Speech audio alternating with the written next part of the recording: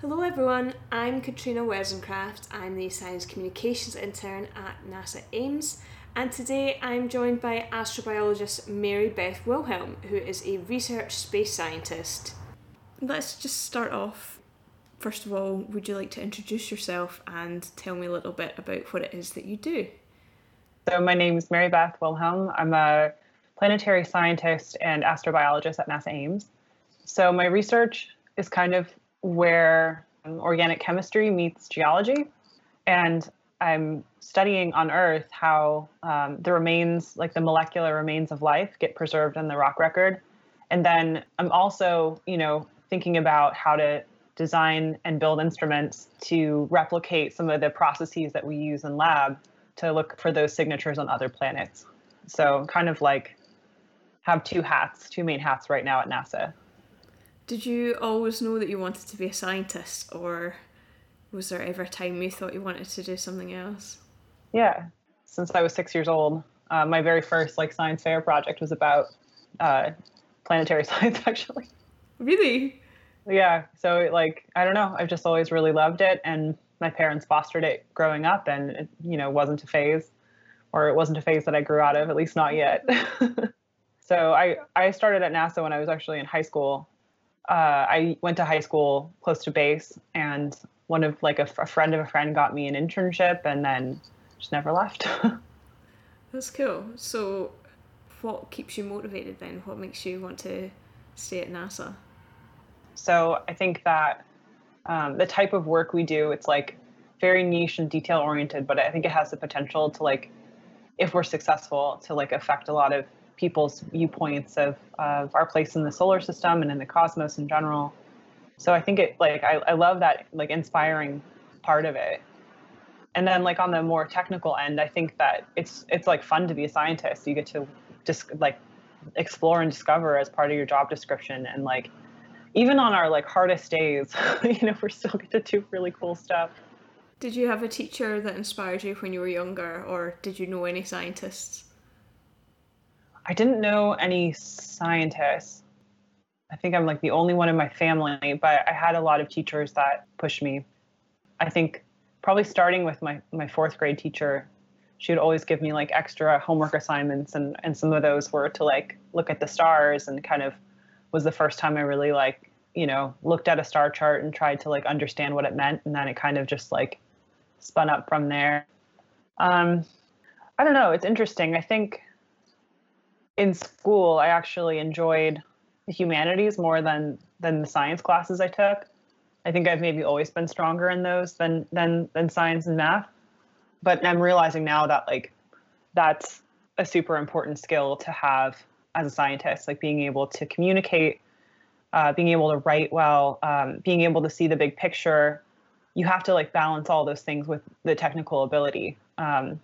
And I think that's, been especially the last couple of years, being out of my PhD and having to just write a bunch of proposals and papers, those skills are skills I use every day.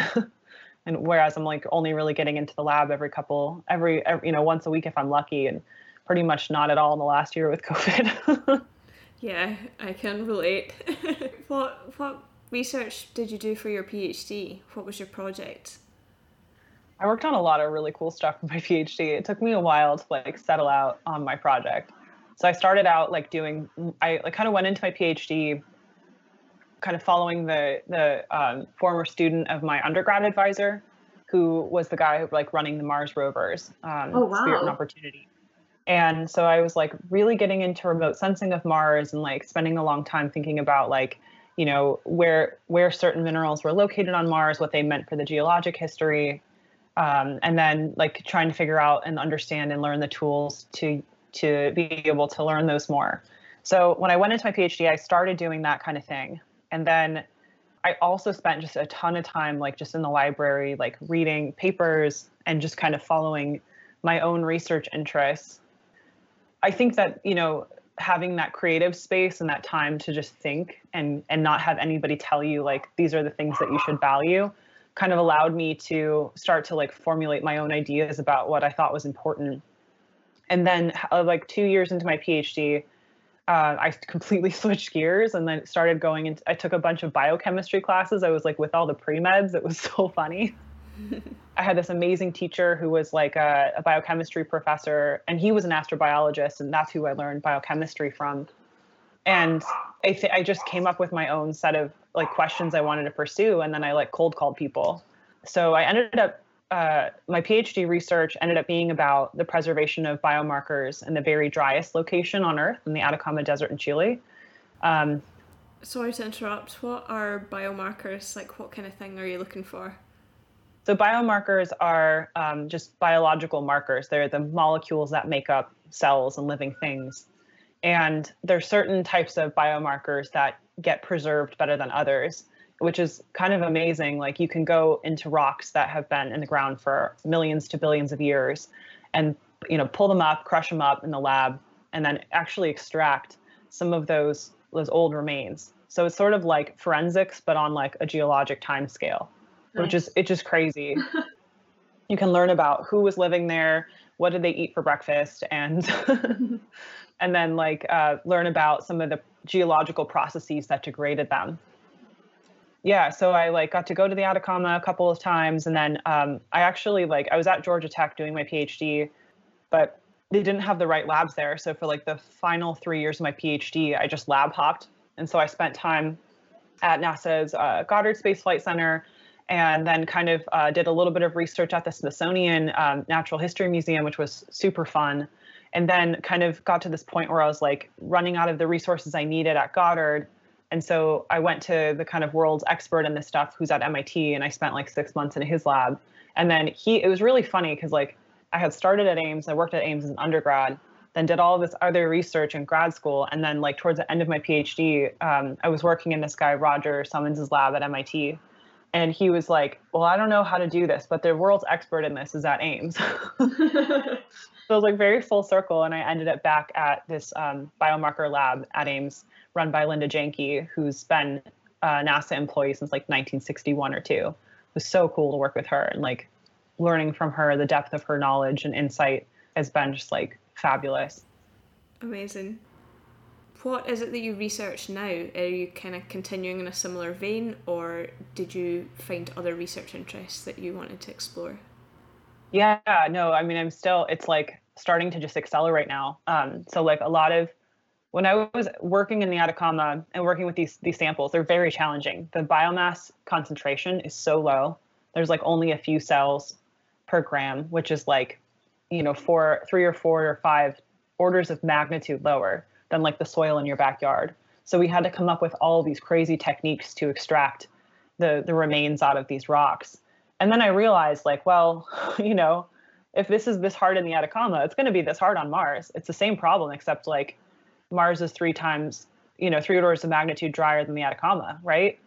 Wow. And so I started thinking about like, what are the types of tools and instruments that we would need? And then when I finished my PhD, I started proposing to work on them. So part of my work has been translating those things that have like sat in Linda Janke's lab notebooks for the last 50 years to like a planetary scale instrument. And we're like in the early stages of building it now. I got a couple of like small grants at first. And then 2 years ago, I won the big money and got $2.5 million to like start just like cranking on developing. And so we're coming up on the end of that project. Yesterday, we found out we got another project funded to like do an augmentation of it. So like, it just seems to be like, the momentum really just seems to be rolling now. And it's been a cool experience because like I'm a scientist, but now like everybody I work with is an engineer. Or like a lot of people I work with are engineers, and like kind of trying to merge those skill sets and capitalize on like both of our strengths to like create something that could fly one day. We're still like super early in the development process. I'd say we're not super early. We're like midway through now. So now it's like trying to strategize about like how to level up to kind of like get the instrumentation matured so we can figure out how to fly it. But it is a game that I will probably take two or three decades to figure out how to win. Wow. Well, congratulations on your latest grant. Thanks. So are you going to need people to like fly samples back to Earth to you, or are you building something that you could send into space? We're focusing mostly on like trying to build something that we could send to space. Cool. I think a lot of so my senior engineering advisor, Tony Rico, who's just like an amazing person to work with. He's so brilliant and like so kind. He, for the last 15 years, has flown these small sats and ISS payloads where they've been able to manipulate like small volumes of fluids and do like these mini biology and astrobiology experiments in space. So he's been really instrumental in like trying to kind of infuse those lessons learned from those technologies into our instrument. And I think because of the work he's done and like what's come up in the industry in the last decade, what wasn't possible 10 years ago is now possible. Like trying to build the lab and send the lab there instead of bring the sample back. I think that balance is kind of, with the advancement of technology, is kind of going more in the favor of sending the thing there. But that's not to say that like we still couldn't build instruments to analyze stuff back here. And we've certainly like been thinking about that too.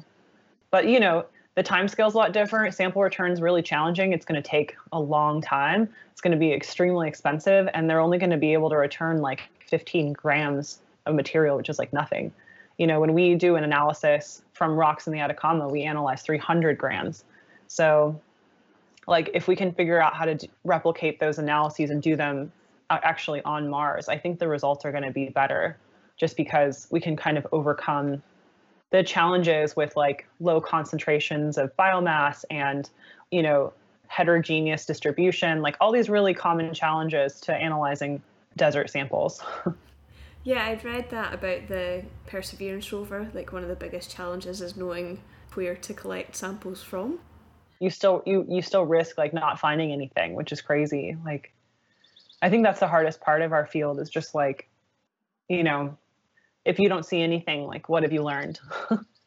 If you see something, life is there or not, but if you see nothing, then like, have you really learned anything? So I think that's like the hardest part of astrobiology. A null result. Are you hoping that you'll get some samples from the current Mars mission, or are you just kind of looking, seeing how that goes? I think both. I mean, it's just, I think that one of the more challenging things about being at NASA is the like constantly changing political environment and proposal landscape and funding landscape. I mean, you just have to be super adaptable and just never like cut off any opportunities. So you just like, you always kind of have to be like aware of everything going on all the time, all the way from like local politics to like national ones, to like the funding landscape and how it changes, because it changes quickly and often, and the pendulum always swings back. Been at NASA for like 16 years now, so I've seen it swing back and forth a couple times now. So it's just like, yeah, and like anything with space takes a long time to pull off. So you just have to be patient and yeah, constantly analyzing. Well, fingers crossed that it swings your way. Yeah, eventually it will. That's the game, right? It has to. I saw in the weekly highlights from Ames that you just won an award, the Ames Early Career Research Awards. How does that feel? That must be pretty cool. Yeah, that was super exciting. My boss and like some of my mentors put me up for it, which was really sweet of them. It's a nice surprise. I think like more than the award, like they had to write letters, and just like seeing the letters, like that's a good feeling. It's like stuff that no one ever says to your face. That was pretty cool. You seem pretty driven. You've been at NASA for a few years now. Are you like a long-term planner then? Do you have any big career goals? It's like I've been trying to figure out what those are, because like I only finished my PhD a couple years ago, and I think being in school for so long, like you have to live your life being like super long-term goal oriented, and I've been taking a little like hiatus from that. It's nice not to think about it. Yeah, and just enjoy and just kind of like follow the things that I feel passionate about, because I think that's going to like be more sustaining over long term than like, just following like what's trendy right now.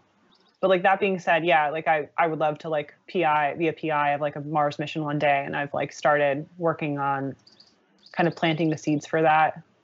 Like I'm still not qualified for like that type of role, but like there's no like guidebook on it. So I'm trying to like be open to like different types of opportunities and like grow the skill set that I think I'm going to need to be able to do that.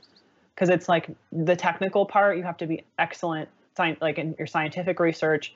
You have to have experience with, making hardware. So on the engineering side, which I don't have any like formal training in, and then you have to be, a skilled project manager and know how to like handle and work with people. And like, man, they don't give you any training for that in science school. Like, it's not. So, and then all the financial aspects of it. So I've been doing a lot of learning about like, how government spending and procurement works. It's like not exciting or interesting, but it's absolutely essential. It seems like a bit of a minefield. Well, I'm glad that you've got the space and the support to really research things that you're interested in. I know you're still classed as an early career researcher, even though you've already done so much. What would you say has been the highlight of your career so far? Oh man, that's so hard. I think probably the opportunity to go down to Antarctica and do research there. Cool. That was just an incredible experience. I spent 2 months camping in like the middle of this remote location in Antarctica with 12 dudes and a lot of Russians. How cold was it? It was like freezer cold, like -20. Oh. Yeah, you get used to it eventually. The first week is like brutal, but then your metabolism kicks on, or at least mine did, and it's manageable. And if you have the right gear, and I mean, I had been like, physically training for it too. Like, I don't think it's something you just kind of show up to. Like, I had been like doing these like excruciating workouts to try to like get my body used to turning over a lot of calories every day. Because then when you get there, you burn about 5,000 calories every day just keeping warm. So it's like a kind of a shock to the system at first, but like it's amazing how adaptable the body is. And like the cold is manageable. Like I would take a cold desert any day over a hot one, because like, I don't know, like nothing grows fast. Your body's like not swollen in any way. It's just like, I don't know. Anyway, it was crazy. But I think the coolest part of that trip was like there were locations that I went to that like no human has ever been to before. And that was just like such a surreal experience, like knowing that you were like maybe the first person ever to like walk on a particular location or like think about it and then try to understand it scientifically. So that was pretty cool. Oh, I can't even imagine. I'm still like getting over the 5,000 calories a day and freezing thing though. How long did it take you to train then? How long were you leading up to this? I'd say maybe like 4 or 5 months of like ramping up the workouts and stuff. I mean, I think that was like the amount of, as soon as I found out I was going, that was when I started training. And then the other thing too is like you eat only freeze-dried food. So that was like kind of crazy. But then the trick I think is like you turn your body into a machine. So like you eat the same thing every day at the same time, you drink the same amount of water. Like you know exactly how many times you're going to have to pee and like how cold you're going to get at what time. So it becomes very predictable and like kind of more manageable in that way. And then, because the thing is like when you're down there, you're not only like trying to like exist, but you're also trying to do science and like use your brain. So like you kind of have to like learn how to like turn off your body or like those like, like, hey, you're cold or hey, you're uncomfortable feelings. Because there's no showers. You can't do, and I didn't take a shower for like 2 months because you have to like transport your water in and out. And like, you have to be like really resource conscious. So, yeah, like that was pretty crazy. Like I only had seven pairs of clothing, like for 2 months time. So you kind of, anyway, but the guy who led the mission, his name is Dale Anderson. He's like a super experienced polar explorer and diver. He like was diving in this lake we were at. So like I learned a lot from his experience. He's a good teacher. It's all learned skills. That just sounds so incredible. What an amazing experience. If you ever get the chance, you should do it. I highly doubt I will ever get the chance. You never know. It's getting like more and more affordable to get down there. And I think there's going to be like more and more opportunities, get down there before it all melts. That's a good I think point. That was the other really crazy part about it, because like the places I do research are kind of like at the climate extremes for the planet. So I've done research in the driest place on Earth. and one of the coldest and driest places on Earth. And over the course of my research, just watching how the environment's like rapidly changing in response to climate change has been like kind of horrifying to see. When we were in Antarctica, they land these big military planes on ice runways. And when we left our field site at the end of our season, we were trying to fly out, but there was concerns that they wouldn't be able to land the plane because like the ice wasn't frozen. It was starting to go slushy. And like they've had a base there. I went down with the Russians. So they've had a Russian base there for like 50 or 60 years, and they've never had this problem before. Oh, wow. So just like, kind of seeing in real time, like what that looks like and like what that feels like in a place that's like 90% ice. That was like a really humbling experience. What would have happened if they couldn't land the plane? Would you have been stuck there for like the full season? They had talked about like, there was these smaller planes that don't need the runway. So they would have flown us to the South Pole, I think, and then flown the planes there because we were closer to the coast. So there was like options, but I don't know. I think that's just like the Antarctic. There's always planes in the Antarctic don't get along super well. Oh, I can imagine. Yeah, your body must go through a lot with the extreme temperatures then if you're going to a desert in Antarctica. Like, yeah, that year was crazy because I was in 5 continents in 5 months. In 5 months? Mm-hmm. That was crazy. That was like was that the last year of my PhD? I think it was. Yeah, because I was coming up on the last year of my PhD. I like had spent a month in Madrid doing some research at the Center for Astrobiology and then flew home for a little bit. Then I went to the Antarctic by way of South Africa. So that was kind of cool. And then came home and then I went to Chile after. It was so crazy. Wow. I don't think I could do that anymore. I'm too old now. You're not. Do you know what I mean? Like I've been speaking to people who've been at NASA their entire lives and are still doing stuff like that. So maybe it's starting to rub off on me. To be fair, you have been there a few years. Do you feel like one of the lifers now? Kinda. I don't know. It's a weird feeling though. Is that a bad thing? I don't know if it's a bad thing. I don't know. Like sometimes it feels like the time has flown.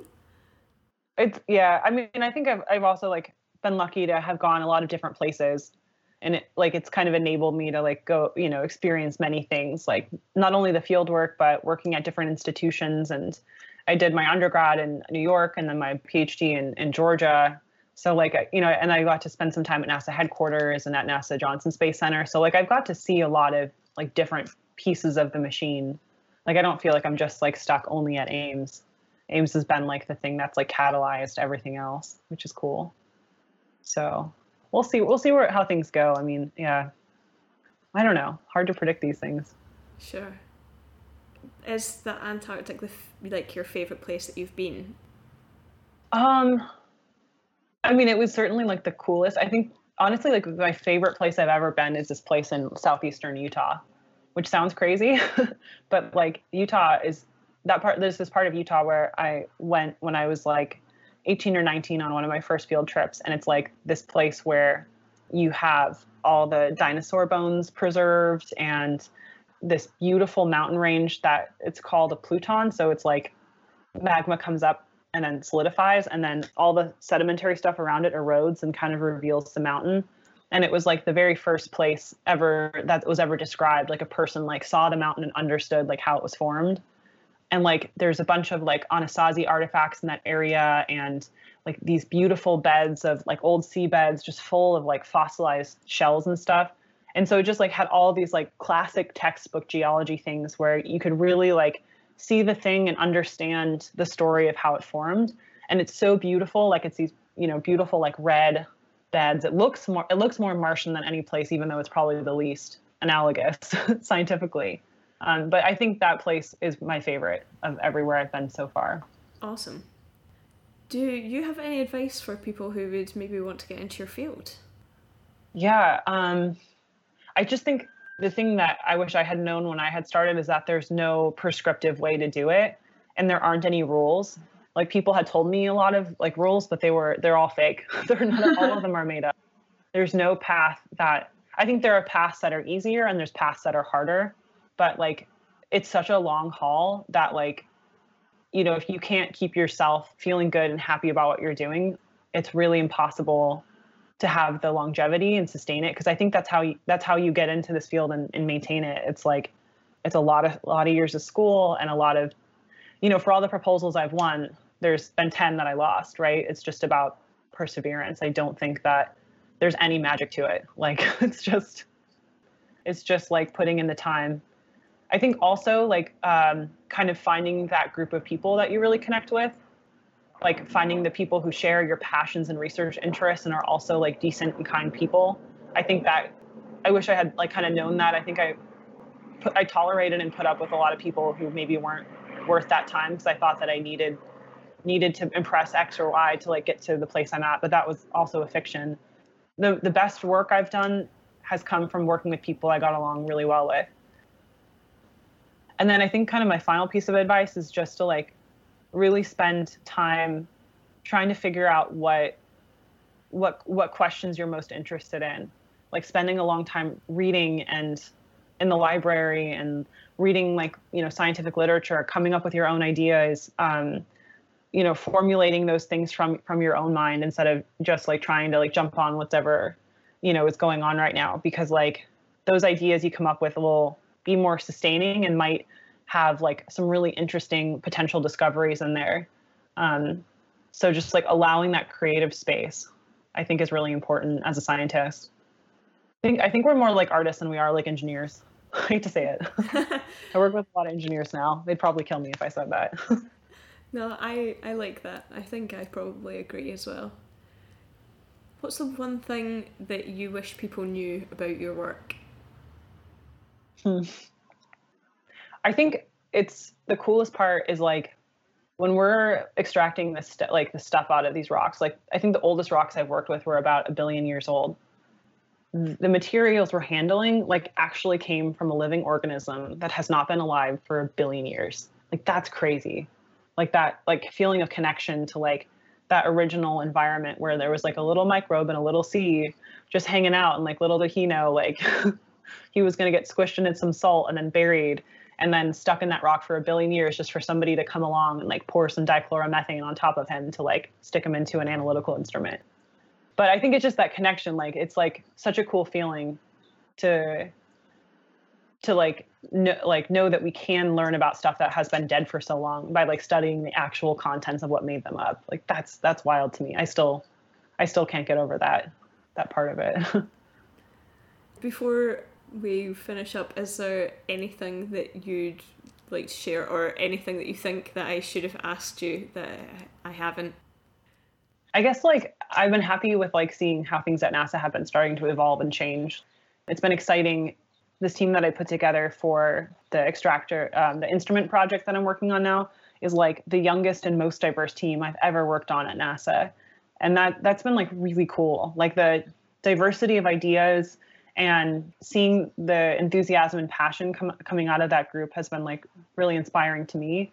And like it kind of gives me hope because like I think there are some things that like we can do better at NASA, and I think trying to create like a more like equitable and diverse workforce is like something that's really important and like really hard and challenging to do because we're like so steeped in these like old school academic mentalities. Like the PhD process has been around since the 1600s. Like that's what we're fighting is like some of these old rules that create certain types of people and have been curated by certain types of people, and we're just all sort of inheriting the problems and like solutions too of our advisors and our advisors' advisors.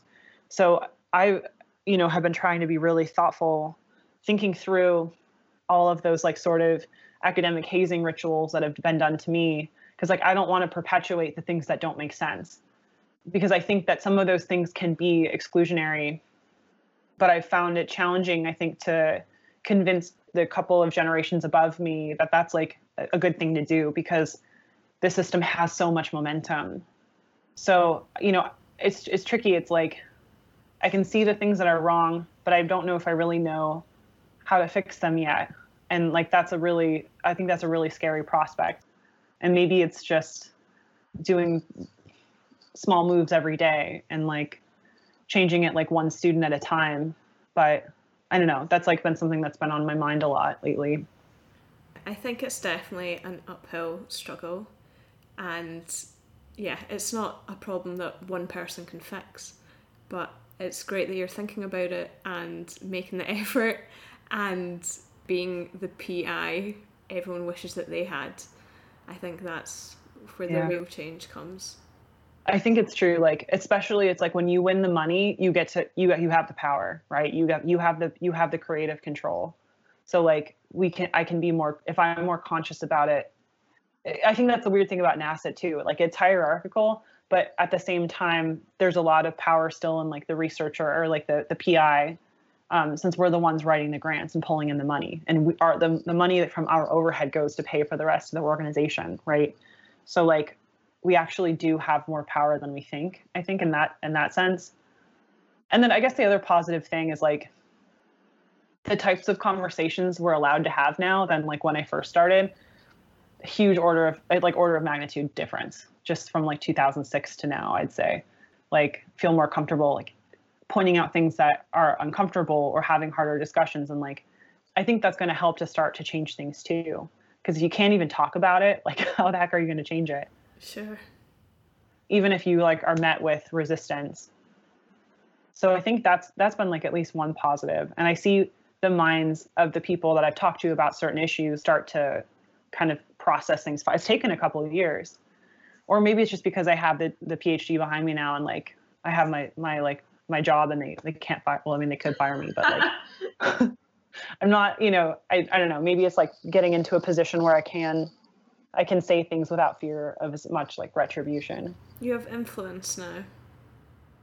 I don't know if it's quite at the influence level yet, but it's aspirational influence.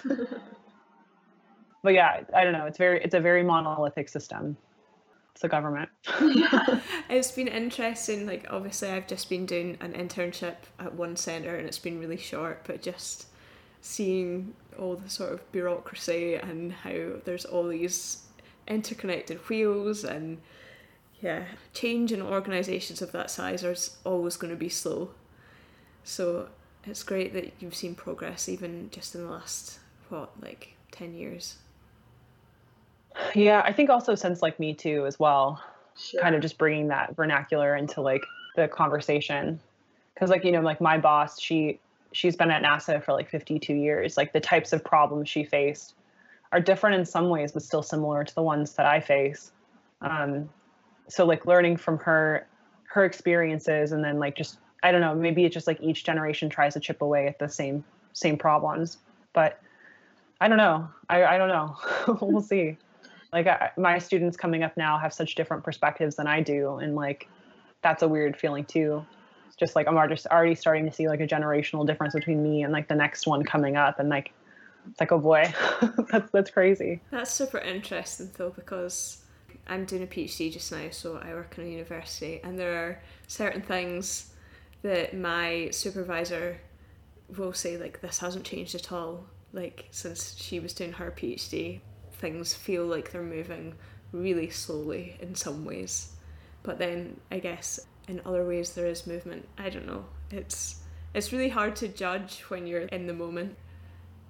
Yeah, how long was your PhD? Because the American system's super different from what it is here. It was 5 years, okay. But I didn't have like a master's going into it. I was just like straight shotted through because I knew that I needed it, and like everyone had told me like, oh, it's just a piece of paper, just get it done. So I just hit the gas, I don't know if I think I hit the average for my program. So I'm just like thankful for that. Happy to be average. How about you? How long have you been in it now? So I'm I'm in my final year. Yay. I don't think I'm going to stay in academia. Like, there's a lot of things that I see that drive me crazy. Yeah. I don't know. Like, I'm really torn though, right? I want to do what you're doing and like be the change, but I also don't. I don't know. I'm telling you a story now, but it's also just like the day-to-day can still be very difficult. I think we all just have to figure out like where we fit into the puzzle, because like eventually you find your little niche, and then that's where you have like your most power to do things. So I don't know, if it's not academia, that's like certainly okay. I think that's part of the myth too. that they tell us. Like, this is the only meaningful thing that's worth doing, is being in academia. And it's just like, it's not true. Like, it's just not true. So are you still in the UK right now? I am. I was supposed to be doing it in person, and obviously the pandemic happened, so I'm just in my living room now. So yeah, we just got this like beautiful new lab that they finished in February of 2020. Oh, perfect timing. The first new lab in 50 years. Have you been in it at all? A little bit. We got it back for a few weeks in November, and then we just got back like 3 weeks ago. So, you know, it's just so lovely. Like, it's like having a modern HVAC system and like windows. It's like life-changing. Because like, you know, you have this picture in your mind of what NASA looks like, but keep in mind that everything was built in the 50s and 60s when they had screaming money. So it's just like concrete blocks, like 60s chic technology and fashion, like asbestos paint, like the whole thing. So like all of that infrastructure is really aging. And I think like 80% of like NASA's infrastructure is like over its lifetime. So it should be replaced. So it's just all super run down. So they've been slowly trying to like build pieces of new things, but you know, it's hard to get that money to like build things when you're like trying to just do the research. And I think I got really lucky in terms of timing, because like they finished the lab just as I was sort of ramping into my own career. So I get to like be in a nice space with like nice people. It's like, I don't know, Windows. The dream. No basement labs.